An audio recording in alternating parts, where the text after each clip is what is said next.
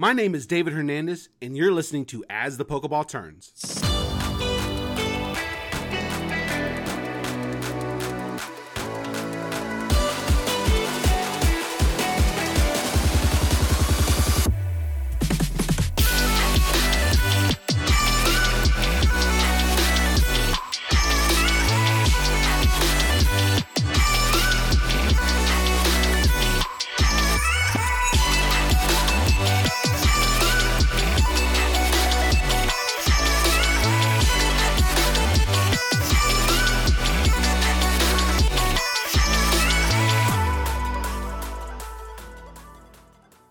Welcome to As the Pokeball Turns, where the stories are real and people still play this game. Known as the live music capital of the world, the city of Austin is home to vibrant entertainment, art and culture, UT, hook 'em horns for you college fans, and an outdoor experience that allows people to create their own soundtrack. But wait, soundtrack? How do you create your own soundtrack? Well, you may not ask that question because who burns CDs nowadays? However, it's fun to imagine how our individual experiences can turn into different soundtracks. In the same way, our Pokemon Go journey is our own with its own unique twist and turn. Now here's the question. What type of soundtrack would we hear from someone living in Austin, especially in Pokemon Go? There's only one way to find out. From Austin, Texas, here's his origin story into the world of Pokemon Go. This is ScythersKiss. Today, I'm joined by ScythersKiss. Welcome to the show. Thanks for having me. For sure. Now, I got to ask, what's the meaning behind ScythersKiss? Yeah, so I actually had to pay tribute to my favorite Pokemon growing up, Scyther. I'm all about trying to find, fun, clicky names. One day, decided to just throw some different names out there, and I just kind of imagined, Scyther blowing someone a kiss. I thought that sounded funny. I just remember growing up watching that anime and the first encounter when Ash meets a Scyther. And I don't know, growing up as a kid too, I was really big on the different insects and collecting bugs. And so I feel like I'm more of a bug trainer deep down. Scyther just visually way more appealing, really attractive. I like the evolution with Scizor and now Cleaver. I'm guessing Scyther would be your ace, and you said bug Pokemon were your favorite, right? Yeah, I have an attachment to bug Pokemon, I think. Growing up as a kid, I don't know what class it was, but you had to collect bugs for science projects and things like that. And praying mantises are just really cool. I was really fascinated with it. So the design with Scyther, obviously they got a lot of inspiration there. If you were a bug gym leader or an Elite Four member, who would be your squad? I'm a big fan of Scyther, Scizor, Cleaver, obviously. And then I really like Genesect. I like Pinsir. I like that it can Mega Evolve into it. And I also like Pheromosa. I know that it's more of a glass cannon, but it does a lot of damage, so I feel like it's pretty useful. Now, it sounds like you grew up with Pokemon. Is that correct? Yeah, definitely coming from a 90s kid's background. I just remember getting introduced to it through the Pokemon cards. My brother and I, we both collected back in the day, and my dad would take us to Target on the weekends after collecting all of our money from doing chores, and we'd basically just waste it into all the Pokemon cards. So I remember hitting up all the, Targets, and then there was the local card shops that we could go to, and part of the craze back in the day, I feel like everyone was into that. And so you said you and your brother were playing, right? Yeah, my brother, he's just 3 years older than me. We both collected the cards growing up, and unfortunately time changes and we grow older and kind of fall apart from it a little bit. Back in the day, with the first Pokemon cards that came out, my brother was lucky enough to get a holographic Blastoise, right? Back in the day, you'd meet up at school or with your friends and show off what you had and maybe do some trades. One of our neighbors actually ended up stealing it from him. And it was a pretty tragic thing. Years later, as we kind of grew up, we're actually friends with him, our neighbor, but he confessed to stealing it from him back in the day. So yeah, man, it's bittersweet with that, but definitely a fun experience. Did he ever explain why he stole it? I think it's just that shiny effect. Blastoise was one of those chase cards. I think most people wanted the Charizard, but, Blastoise was right up there too. And so you had to have it, I guess. The holographic lured him in, it sounds like. Yeah, man, it's a good card. I really love that artwork. I'm collecting now, which is fun. And I've got a really cool Charizard binder that I'm putting together. I know I had a lot of good ones, man, the vintage. And I imagine they've been ripped up or thrown away at some time. So between when you first were as a child up to Go, did you continue to play Pokemon or did you kind of have to stop at some point? The Pokemon card was how I got introduced. It was really just that. And then going into like middle school, it wasn't really a fad for me at that time. I kind of just lost that love. Pokemon Go, when it came out, like really resurfaced it all and brought me back with that nostalgia big time. So kind of had a big gap in between that. Like I would say 13, 14, I couldn't decide, and then like kind of came back in my late 20s. So pretty crazy. When Pokemon Go came back, what about it excited you? Because you said it stirred up the nostalgia. Was it the idea of maybe seeing Pokemon in the real world? Was it just the fact that it was a mobile game?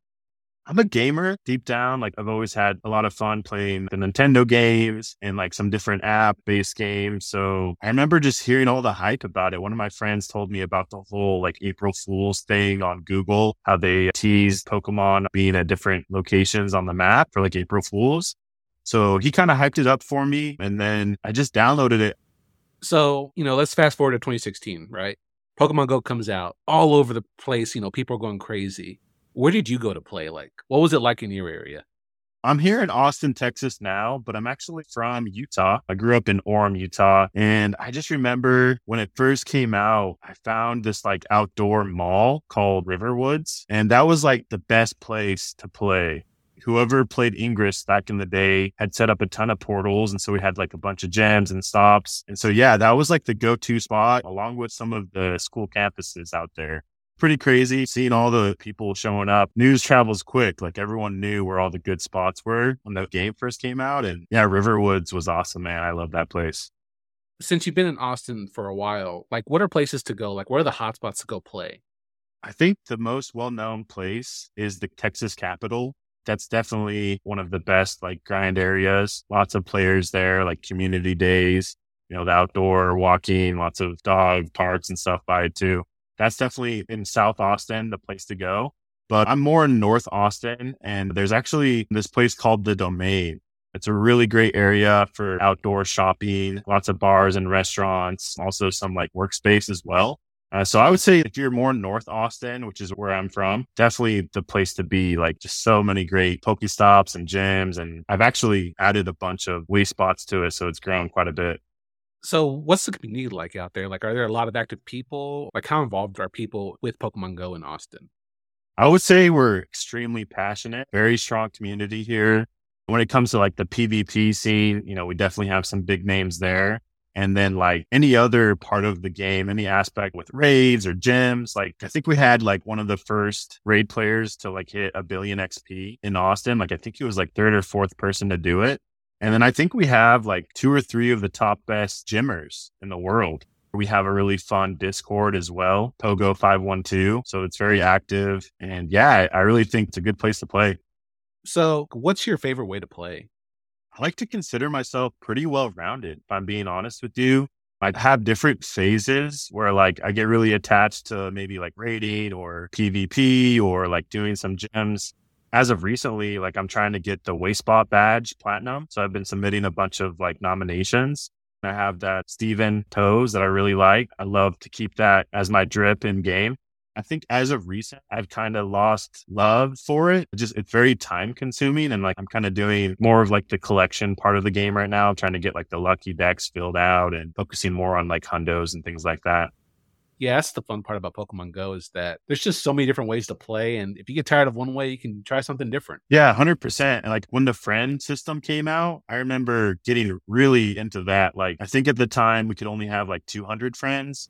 So I was like, all right, I'm just going to add a bunch of people like all over the world and try and like get as much XP from it. That kind of got old after maybe like 3 or 4 months because, you can only send 100 gifts a day and you can only open like 20. And so if you had like a bunch of other people, right? Like I had like another 80 people on my friends list that I couldn't interact with. Like I had to like send battles to them and we just throw in like 10 CP Pokemon and make the battles really quick. So it was pretty intense doing that, but it was actually kind of fun because I was able to like meet more of like the hardcore players around the world. Like I had the chance to like add Brandon Tan in there and like some of the other top like XP players. So that was pretty cool, but definitely not sustainable for me. Like I don't like interacting via battles anymore, but it did help me gain a bunch of XP. We're going to take a quick break with a word from our sponsors. We'll be right back.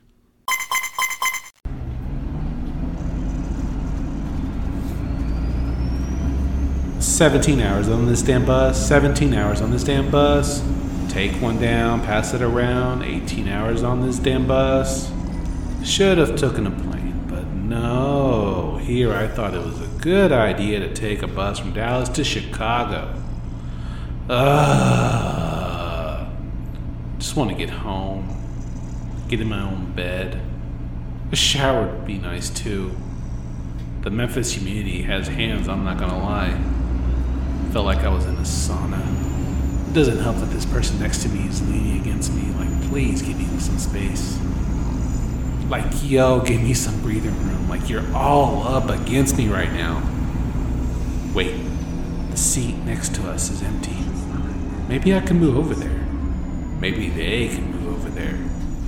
Oh, they're looking at it too. Oh, please. Please, please, please, please, please, please, please. You know you want to. You're looking straight at it. Come on, move over there. You'll have the whole 2 seats to yourself. I'll have these 2 seats to myself. It's perfect. Do it. Come on, use your brain. For once in your life, think. Move over there. Come on, you can do it. Go. Take those seats. Take what's rightfully yours and let me have my space here. Damn it! You were too slow. Can't believe I had faith in you. Well, we have another 5 hours left before we get Dallas. Time for me to stick my elbows out, because I need my space. 18 hours on this damn bus, 18 hours on this damn bus. Take one down, pass it around. Earlier you mentioned how you played other mobile games before Pokemon Go. What about Pokemon Go, in your opinion, differentiates itself from those type of games? I really enjoyed the exploration and the social aspect of it. So I've met so many cool people from this game. I've actually met my wife playing this game, which is pretty crazy. I'll have to tell you about that. I've been able to meet some really great people and some really good friends. Like, being new to Texas, like, I literally didn't know anybody. And then this game encouraged me to go out and play and, like, naturally just run into people and just say, hey, they got their head down looking at the phone. You can tell if they're playing or not. So I came to Texas right when the raid feature came out. And so that was like a huge lift in the community and social aspect of it. You had to like set up like start times and like raid times where like people would gather. You couldn't do it on your own, even if you like maybe tried with 1 or 2 people. You needed like 6 or 7 people at least to help you. So I really liked that part of the game, like being able to meet new people, the community aspect, and then like also getting to know parts of Austin and then also Utah, where I'm from. Like, it's funny, like growing up in Utah, like I stayed to like my area and like the spots I'd only go to. And then when I played Pokemon Go, I started exploring like different canyons and parks I'd never heard of. And I had been there for like 20 plus years, right? So I really like that part of it. Like, I really know the area in Utah and I know Austin so much better now because of it, which is crazy. So you talk about how you met your wife through Pokemon Go. Like, how did y'all meet? Back in the day, I started to like recruit Instinct players. So I'm Team Instinct. I was all about trying to like get gym control at that time. And so I started in the Discord and the local community that I had. I would just start to like announce like lure parties in the domain. And I'd be like, hey, Tuesday at 7 p.m., we're going to meet here.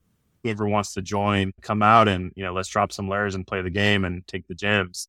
And so I actually met my wife from a lure party. She just showed up.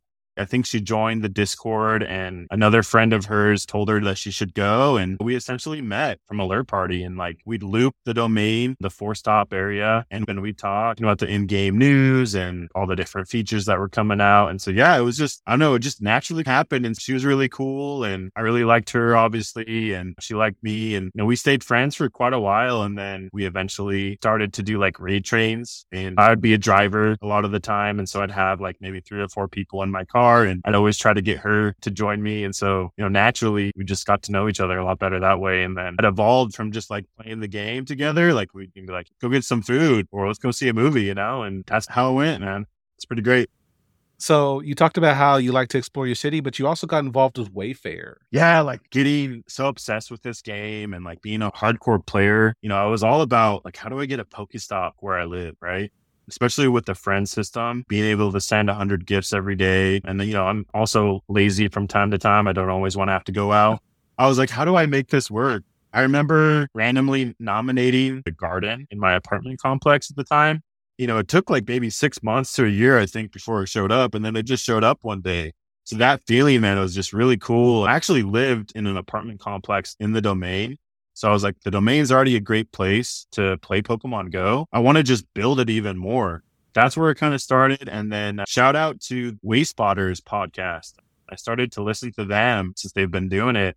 So I started listening to Jamal and Lachlan and all the tips and tricks that they'd give. And yeah, I kind of just took their advice and started understanding like the S2 sales and all the different placements and the criteria. And like, I think at the beginning, when you kind of get into Wayfair, you kind of nominate a lot of like random, they call it cool, right? Just like really bad nominations. Like I didn't really know. And then like once I honed in on like the criteria on like, okay, dog park, that's a for sure nomination. You should always do that. Or like pavilions, that's another good one. So it always like, you kind of like flip the switch, right? Once you kind of understand like what could be a nomination.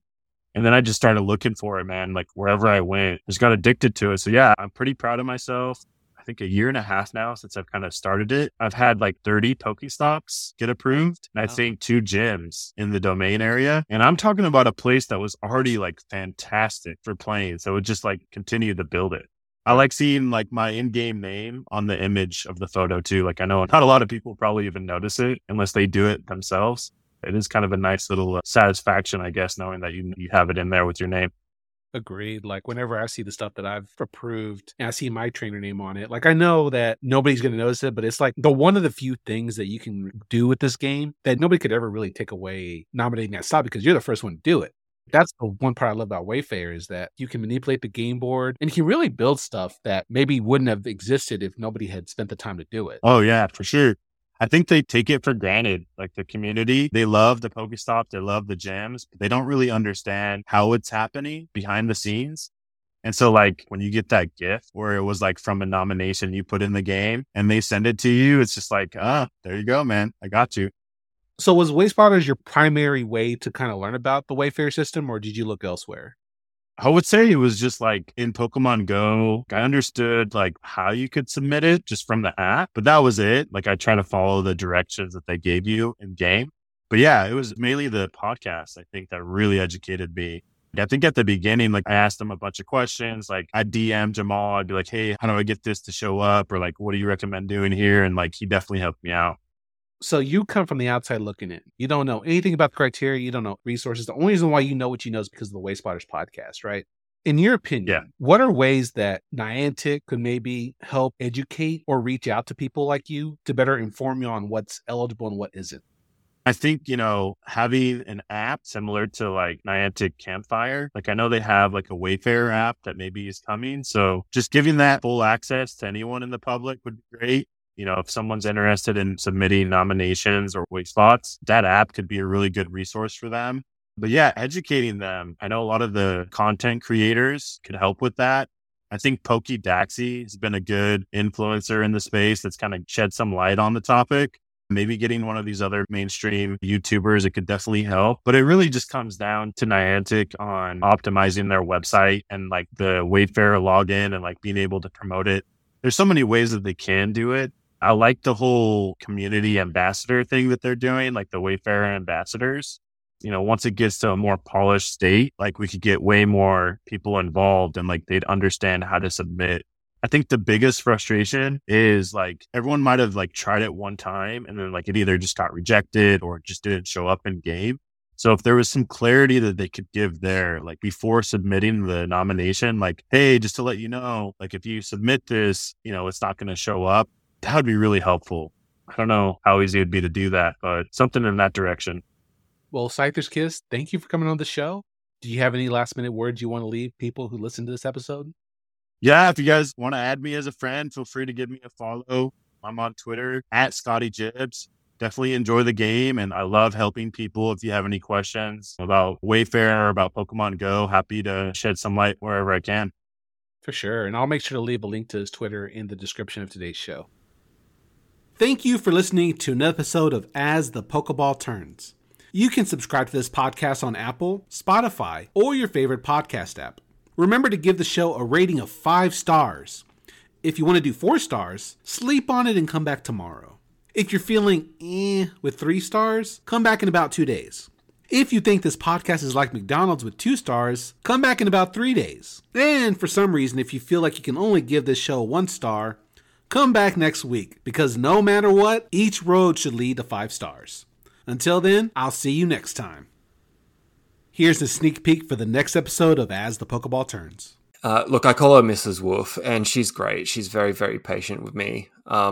And quite often she'll point things out to me and be like, is that in the game? And she's a Pokemon trainer as well. But as you know, not everything shows up. So I'm constantly flicking out of the Wayfarer app and the Ingress Intel map just to make sure things are there or they need to be submitted.